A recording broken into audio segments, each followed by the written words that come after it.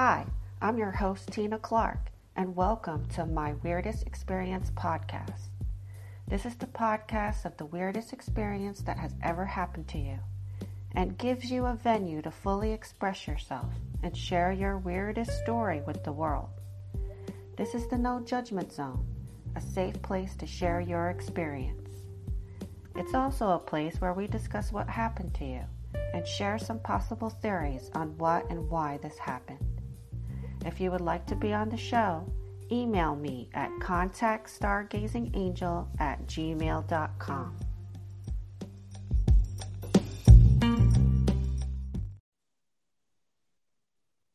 Hi, welcome to the show. I have Jay Spillers here today. He is the author of Heaven, Truth, and Meditation for Everyone. He is a near-death experience expert. He's been researching it since he was a child and had a childhood interest in it. And Jay is going to share today a story about a visitation he had from his father in his dream state. And also we're going to talk a little bit more about near-death experiences. Welcome to the show, Jay. Hi, thanks for having me. I'm glad to be here. Yeah, in terms of the experience I had with my father, he had passed away in May of 2010, and it was about a month later that I had a visitation dream where he came to me, and he looked probably about 20 years younger than he did when he passed, and he was wearing a sweater that I remember he had at that time, probably in the 90s, and I just remember seeing him, and the dream felt so real. It felt as real as when I'm awake. And before the dream concluded, I asked him, I said, so what is it like to be in heaven and to be with God and with Christ? And he said, it's wonderful. And he whispered it in my right ear. And it just sort of sent like this euphoric wave through me. I felt this energy just run through me, and then I woke up. And that experience really stuck with me. And I've read other things too online that says it's common for visitation dreams to happen about a month after someone's passing. You know, there's no hard, fast rule, and that it's common for the dream to feel more vivid than a normal dream. And while I was in the dream, I knew that he had passed, and I knew that I was in a dream, but it felt as real as when I'm awake. So it was a lucid dream, and so that was the dream that I had with my dad, and I did put that in my book, Heaven's Truth. And what got me interested in the near-death experience initially was in 1983. I was watching this program called That's Incredible, and they were talking about near-death experiences and people that went to heaven and saw God and saw Christ and all these different things. And I was like, wow, because what I believe by faith, because I was a Christian, these people had experienced personally. And it was people that were alive today that were, you know, that I could see and hear, you know, not something that I'm reading about a couple thousand years ago. So I thought, wow, I'm going to call a Christian radio station and see what he thinks. This was back in 83. And so I called the Bible Answer Man with Walter Martin. And I put a little tape recorder up to the radio and I recorded it, and I asked him, and he was very dismissive and kind of poo-pooed the idea. And I felt kind of dejected. So I kind of put the near-death experience on the back burner for several years. And then in 97, I started to have doubts in my faith. I started to question things like, well, what about hell? And it seems like, you know, for most Christians, 95% of the population seems like they're going to hell. They never give a statistic or anything, but that's what it felt like. I'm thinking, well, what about this? And then I started studying the near-death experience, and it started to alleviate some of those doubts and give me some answers and a perspective on the scriptures that maybe I hadn't seen in terms of hell. And it actually verified the scriptures because I would read, someone's experience, what they saw or what they felt or experienced. And I could see, well, that parallels with the Bible on this, and that parallels with the Bible on that. So from 97 on, I was starting to extensively study the near-death experience. I read over a dozen books. I've watched hundreds of videos. I've read different articles where people were talking about their NDE, belonged to different email list groups and different groups online that were talking about the near-death experience. And it was in 2010 when my father passed that my interest grew even more. And a couple years ago, I decided I really wanted to go into writing. I had a desire to write a book for a long time, but it was in 2019 that I really felt a strong desire to start writing. So I wrote my book, Heaven's Truth, and it came out in March of 2020. And then I wrote another book on meditation, and it just sort of went from there. But yeah, I've had an interest in both the Bible and the near-death experience for quite some time. I had been a Christian since 1981, a couple of years before I saw the program on the near-death experience. So I'd sort of been studying a lot of these things all along. So what does the Bible say about near-death experiences? Well, I covered what I considered two near-death experiences in the Bible. The first one is the resurrection itself. And I say the resurrection because Jesus died, and we know from various scriptures that he was conscious and he was active on the other side, as it talks about he descended into Hades and he set the prisoners free that were imprisoned. And he also gave gifts to men. And so he told the thief on the cross, today you will be with me in paradise. So he was active on the other side and conscious. And then he came back to life 3 days later. Obviously, the resurrection is highly unique. And as Christians, we would believe that he didn't die again. He just ascended to heaven, but he died, was conscious, and then came back to life. So it qualifies as a near-death experience. My second one was the Apostle Paul, where he talks about in 2 Corinthians, I believe chapter 12, he says, I know a man 14 years ago, whether in the body or out of the body, I don't know, who ascended into paradise and who saw things which are unlawful to speak of and heard unutterable words. And he was taken to the third heaven. And what we see there with the Apostle Paul is that when it says it's unlawful to speak of, it could be translated, it's impossible to speak of. And this is very common with near-death experiencers, that what they see on the other side is so wonderful and so beautiful that it's hard to put into words and describe their experience. Mm-hmm. And then with the unutterable words, it was words that were not heard or spoken with the mouth. And it sounds a lot like telepathy. And this is a very common thing with near-death experiences, that they have mind-to-mind communication with God or with other people on the other side. And that Paul probably died when he was stoned at Lystra in the book of Acts. It says that they stoned him, dragged him out of the city, and he was taken for dead.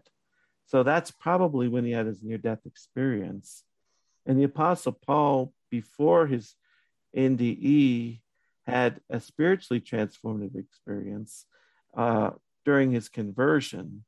And the difference between a STE and an NDE is that with a spiritually transformative experience, you don't die. You can experience a lot of the same things as an NDE, but you don't die. And during that experience, he saw Christ, he saw the bright light, he was transformed, he was given a mission, he experienced a miracle because his eyes were blinded, and then they're restored later. He actually had a shared experience with his companions partially, who saw a light but didn't see Christ, who heard a sound but didn't hear the words. And that may have been telepathy again.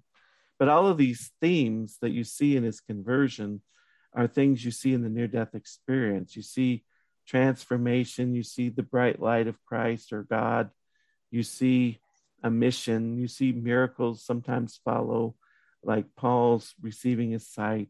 You see a shared experience because there's now a lot of shared near-death experiences where people who are in the room see and hear things as the person is passing on their deathbed. So there's a lot of themes there. And when you have a near-death experience or a spiritually transformative experience, I believe it sort of opens you up to other experiences. It's sort of like a portal is open to you. Your spirit is opened to spiritual things. And this is why a lot of times you'll read people that have had 3 or 4 near-death experiences, or they've had a spiritually transformative experience and a near-death experience. And so that's what I showed in the Bible. And I also went into various spiritually transformative experiences that people had in the scriptures, like the Mount of Transfiguration and Stephen's deathbed vision of Christ. And I covered all those things to show what the Bible said about the near-death experience and spiritually transformed experiences. So what has and been then I also people's paralleled that with reaction. what has been people's response to the book? What have they said? You know, have they been curious about it? Have they been surprised about it? What kind of reaction have you gotten so far? I think most of the reaction has been fairly positive.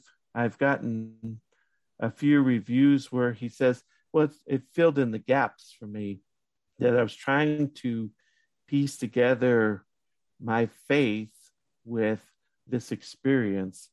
And so a lot of people said it filled in the gaps for me. It made sense. It kind of brought it both together, because even though there's a lot of parallel between the two, sometimes you'll have Christians that'll see a near-death experience and be wondering, well, why are all these people having heavenly experiences? And I sort of get into that in my book. I say one thing that you have to remember with the NDE is that I don't believe the silver cord is broken. And a lot of people during their near-death experience have seen the silver cord. And this is why they're able to get back in their body, because they haven't 100% died in that sense. Mm-hmm. Their brain waves have stopped, their heart has stopped, but they're still connected to this world. And obviously in the book of Ecclesiastes, it talks about severing the silver cord. And because the cord isn't broke, what you may be experiencing is people going into the light and effectively being transformed in God at that time. Because the Bible says you must be born again to enter the kingdom of God. Well, I said, it appears that they're born again, they're born of the Spirit moment, possibly right there in the light. And that has sort of resonated with a lot of people. And I remember one woman who had a near-death experience, she said, I understand what Christians mean when they talk about being reborn, because I felt like I was reborn. In the light, I was totally immersed in complete love, peace, joy, and I embraced it back, So it's a born-again experience for many people right there in the light. So that would explain why, you might have an atheist that has a heavenly experience. He or she is being born in the light, you could argue. It's almost like when you spend time in that light energy, that loving source energy, it transforms them. It awakens them and it reminds them of their true source and their true divine self. And they're able to remember that and bring it back when they come back to their body. Yeah, and I go into the fact that many near-death experiences are totally transformed when they come back. They come back more loving and kind. They're free of a lot of things that bound them before, like greed or addictions and different things like that. And this is similar to what a lot of Christians strive for with the born again experience, that you'd be totally transformed, you become a new creation, everything would be new. And you'll see in with a lot of Christians, you can find different programs and whatever, where I was a drug addict and I was a criminal, and then I came to Christ and my life was forever changed.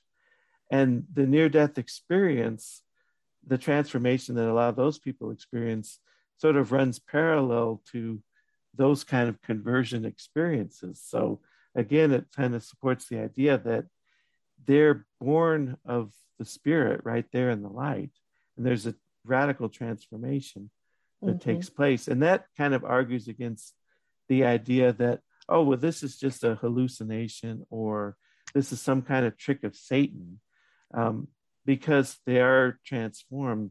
They manifest things like the fruits of the Spirit, which are love, joy, peace, and patience. And so it doesn't really make sense to see this as a trick of Satan or to see it as a hallucination, because it's a radical transformation that occurs for many of these NDEers.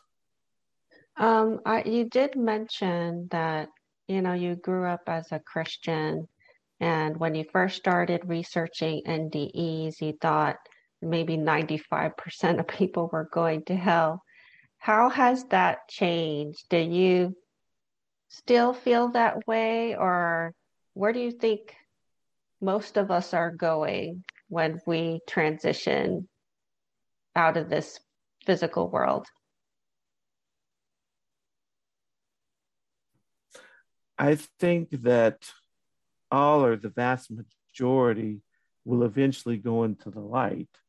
That probably for the vast majority, if you haven't embraced the light in this lifetime to some extent, you're going to probably embrace it right at your light, just before your life review, before the silver cords broke anyway. But I do believe even people that have descended into hell, and maybe the silver cord is totally broken, that they will probably, most, if not all of them, will eventually find their way into the light. And that's actually consistent with what the Bible says, because Jesus went and preached to the disobedient spirits in the days of Noah, during his NDE, if you will. And we would assume a lot of them were brought up. So I do support the idea of free will, that, it's theoretically possible that someone could totally, completely reject the light and say, I'm going in darkness, I'm not coming out. That's theoretically possible. I think eventually the darkness would break you down and you'd be absorbed back into the light anyway. But I think the vast majority of people, if not everyone, will embrace the light and go into the light at some point. Yeah. So I guess it's sort of close to an absolute universalism, but not completely, because I do leave open the concept of free will. But in any case, most, if not all, will be saved. And some will be confused. Some people don't realize they're dead. They're too attached to the earth, or their house or their family, and may not choose to transition right away. But hopefully everybody gets there eventually, right? Yeah. And I mean, in terms of the NDE, I haven't seen a near-death experience where someone says the light was there and I was feeling unconditional love and peace, but I rejected it and wanted to move away. I haven't seen that near-death experience. There might have been someone that had an NDE that they did that, but I haven't read or heard of an NDE where that happened. So it seems like virtually everybody, embraces the unconditional love and peace when it's there, And I think sometimes hell, this was another NDE by Angie, who committed suicide and descended into hell. And then God and Jesus rescued her out. But she was told that hell functions more like a purgatory, that it's more of a place for remedial learning and to kind of give you a wake up call. And so I think sometimes people have hellish NDEs and it's more of a wake up call for them because God can use whatever he needs to use to sort of help push us in the right direction. It might just be showering us with pure love and peace right off the bat. It might be allowing us to descend into hell for a period of time first, and then eventually bring us to a point of, do you want the light? You know. So, but either way, it's being used to propel us in a more positive direction. Yeah, actually, 2 episodes ago, which was number 46, I interviewed Kathy McDaniel. Have you heard of her? She wrote a book about her NDE experience. I haven't heard of her. Yeah, so she has what she termed a distressing near-death experience. Do you talk about that in your book? I mean, you're kind of talking about it right now because of the purgatory experience, which is what she had when she was actually induced into a coma because of pneumonia.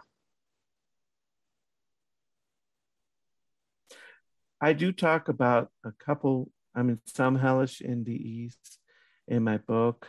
And a lot of times you'll see that the hellish ones will turn positive before it closes out, you know. But there are Yes. some other NDEs where it was all hellish and then they came back, you know. Mhm. But like even like Howard Storm, who was an atheist, he died and went into a dark realm and there was beings there. And at first they were very kind and sweet, and then they sort of became nasty and started to attack him.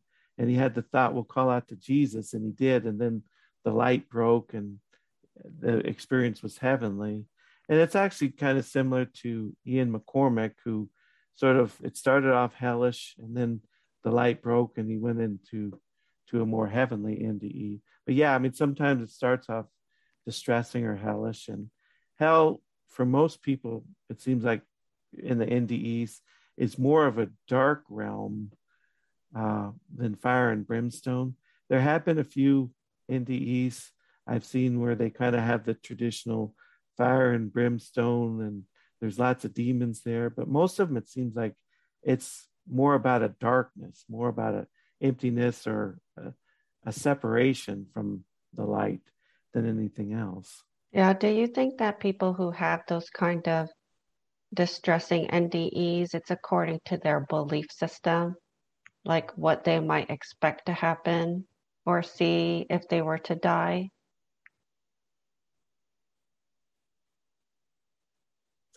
Yeah, and Mel Thomas Benedict talked about, he was told about the feedback loop to where to some extent you experience what you expect to experience, Hmm. which isn't always the case, but it can color what you experience. And sometimes what'll happen is you'll be experiencing what you expect, but over time you'll start to realize, oh, well, maybe this isn't exactly correct. And then you'll start to get more light and move forward. But yeah, I mean, it can color your experience for sure. And there have been a few people that have had distressing NDEs, and there's not always an apparent reason as to why. They Hmm. don't seem like they were an especially bad person or anything like that. I mean, sometimes you'll hear an NDE where, you know, a guy was uh, a criminal and a robber and violent and all that. And it's like, okay, well, I understand why you had a dark NDE, but sometimes you just see an average person doesn't seem too bad. And it's like, well, why were they in darkness Well, for I their know with NDE? Kathy's And I don't really know experience, why. she was able to reflect a lot on what she saw and happened. And she said everything that she saw and happened had to do with something she experienced while she was alive. But how she got out of it is she started singing a song away in the manger. And once she got through part of the song, she got sucked out of that negative experience into the light, basically. So exactly what you said, like she ended it with being pulled out of there and into the light. It's interesting to me that I wonder if for those people, if they stay there because they don't ask for help, you know? Because it seems like the minute you ask Jesus or an angel or something for help, you get pulled out of it. Yeah, it seems like it does tend to happen that way. And I know another NDEer said that we can pray for people on the other side, which I guess is kind of similar to what Catholics and maybe some other Christians believe, where like you pray for people that are in purgatory and maybe it'll sort of help them get out quicker. It's conceptually kind of like that.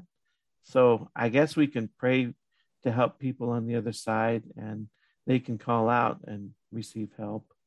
And for some reason, I think I remember hearing a testimony of an NDEer where she started singing a Christmas song and Yeah, then was taken out. Did she die around Christmas time? I don't think so, but she started singing Away in the Manger. I'm not sure if that's considered a Christmas song or not, but the ladies that were with her at the time and the experience started singing it with her. And she said the dark spirit there tried to jump on her and then she got pulled out of it and all of a sudden she was like in the light. So it was very, very interesting. And your second book is about meditation and tell us a little bit about the meditation book. It's called Meditation for Everyone.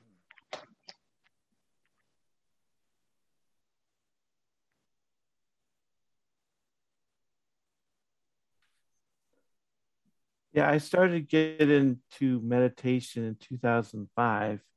And um, it was in 2008, I kind of went through a low point where I got into a lot of depression.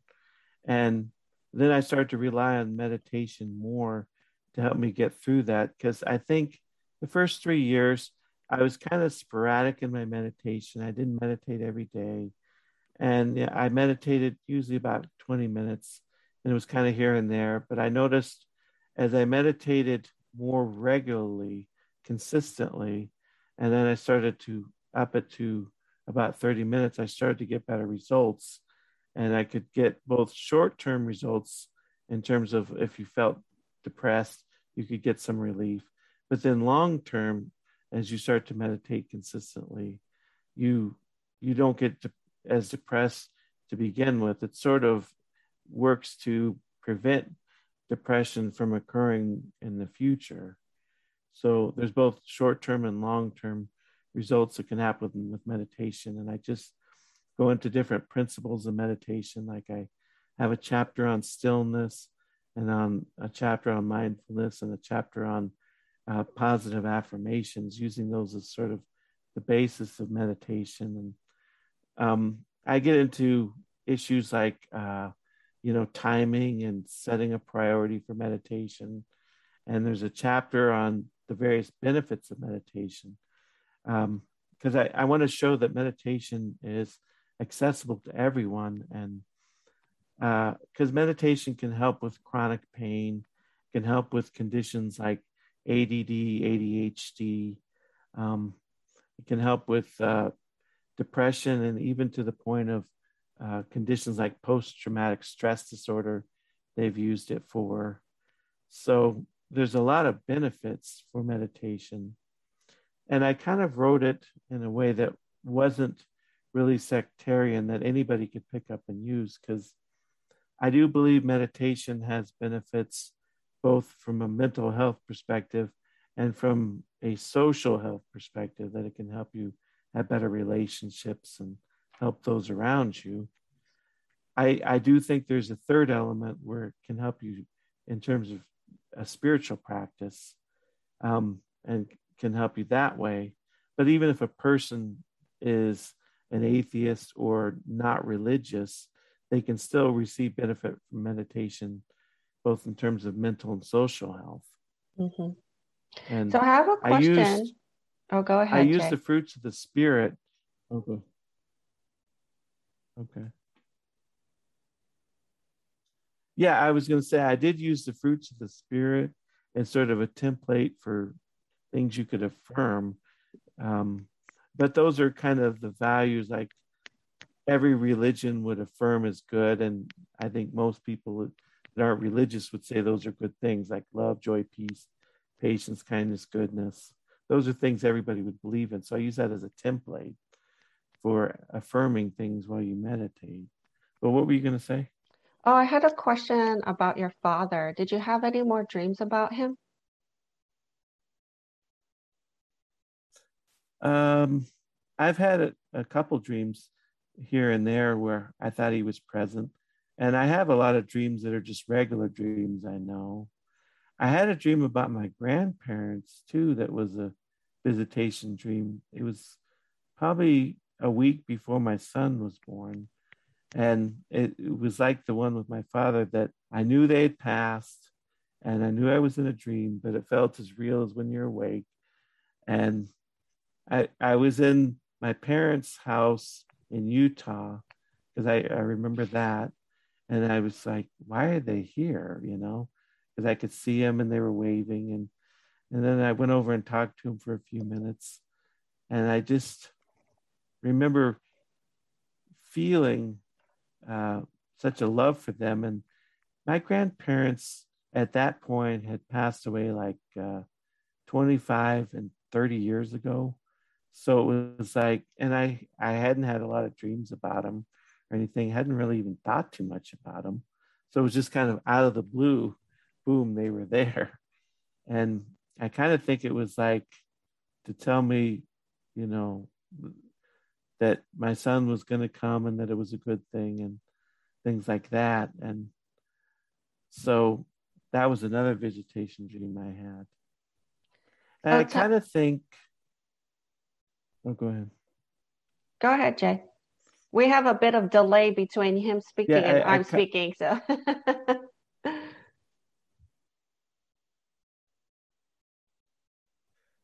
yeah, I was saying I kind of think there's some kind of connection between my dad and my son, that because at the end of the dream, they panned over and my dad was there reading the newspaper like he used to do, and he was in his robe and had the couch reclined, and, and then it looked like that because I kind of felt like there was some kind of connection between my dad sending Timmy to me, you know, and it's difficult to totally explain what it is. And, is it him or was he sent by my dad? People might have different interpretations as to what that means, but there's like a connection there. And I Yeah. think that dream kind of affirmed it to me. Yeah. I think on I do remember my dad. go Oh, ahead, go Jay. ahead. Yeah, I was going to say, close in time to when I had my first visitation dream, my dad said something like, we would be together in 3.5 years. And then my son was born 3.5 years later. So I don't know if that was something connected with him that he sent to me, but that's what happened. Yeah, I think it's possible that the soul of your son was with your grandparents and your dad before he was born to you. So they already knew him. They knew he was coming. Mm-hmm. Because I had a similar dream with my father before I was even thinking about having children. And he passed away in 1991. And I had a dream, it was before 2006. where he came to me and he said, "You're going to have a little girl." And that's all he said. So I knew that when I got pregnant with my first daughter, I knew she was a girl because he told me it was going to be a girl.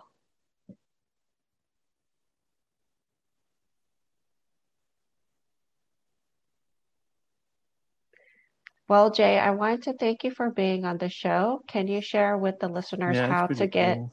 how to get a copy of your book and your books?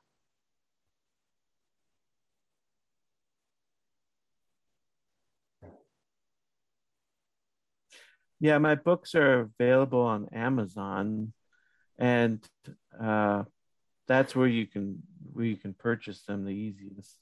And I'm also on Facebook. I have a couple groups. I have Meditation for Everyone group, and then I also have the Bible and the Near Death Experience group on Facebook, so they can join the group if they want and have more discussions with me. Okay, well, all that information is going to be in the show notes. And thank you very much, Jay, for being on the show. Yeah, thanks for having me.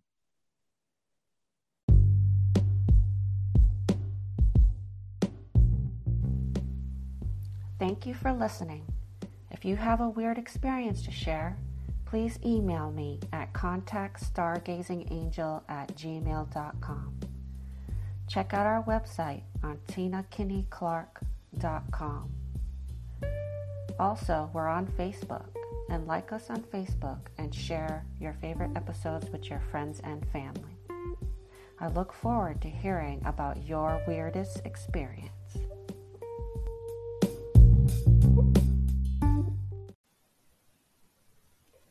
Hi, friends. Thanks for listening. This is your host of the Weirdest Experience podcast, Tina Clark. I also wanted to share with you I have my own energy healing business called Stargazing Angel LLC. I offer energy healing sessions, EFT tapping sessions, tarot readings, and I also offer classes on Reiki, shamanism, and tarot, and more. If you're interested in having a session with me, please call 843-695-7218, or you can email me at contactstargazingangel@gmail.com. You can also check out my website, which is www.tinakinneyclark.com. That's TINAKINNEYCLARKE.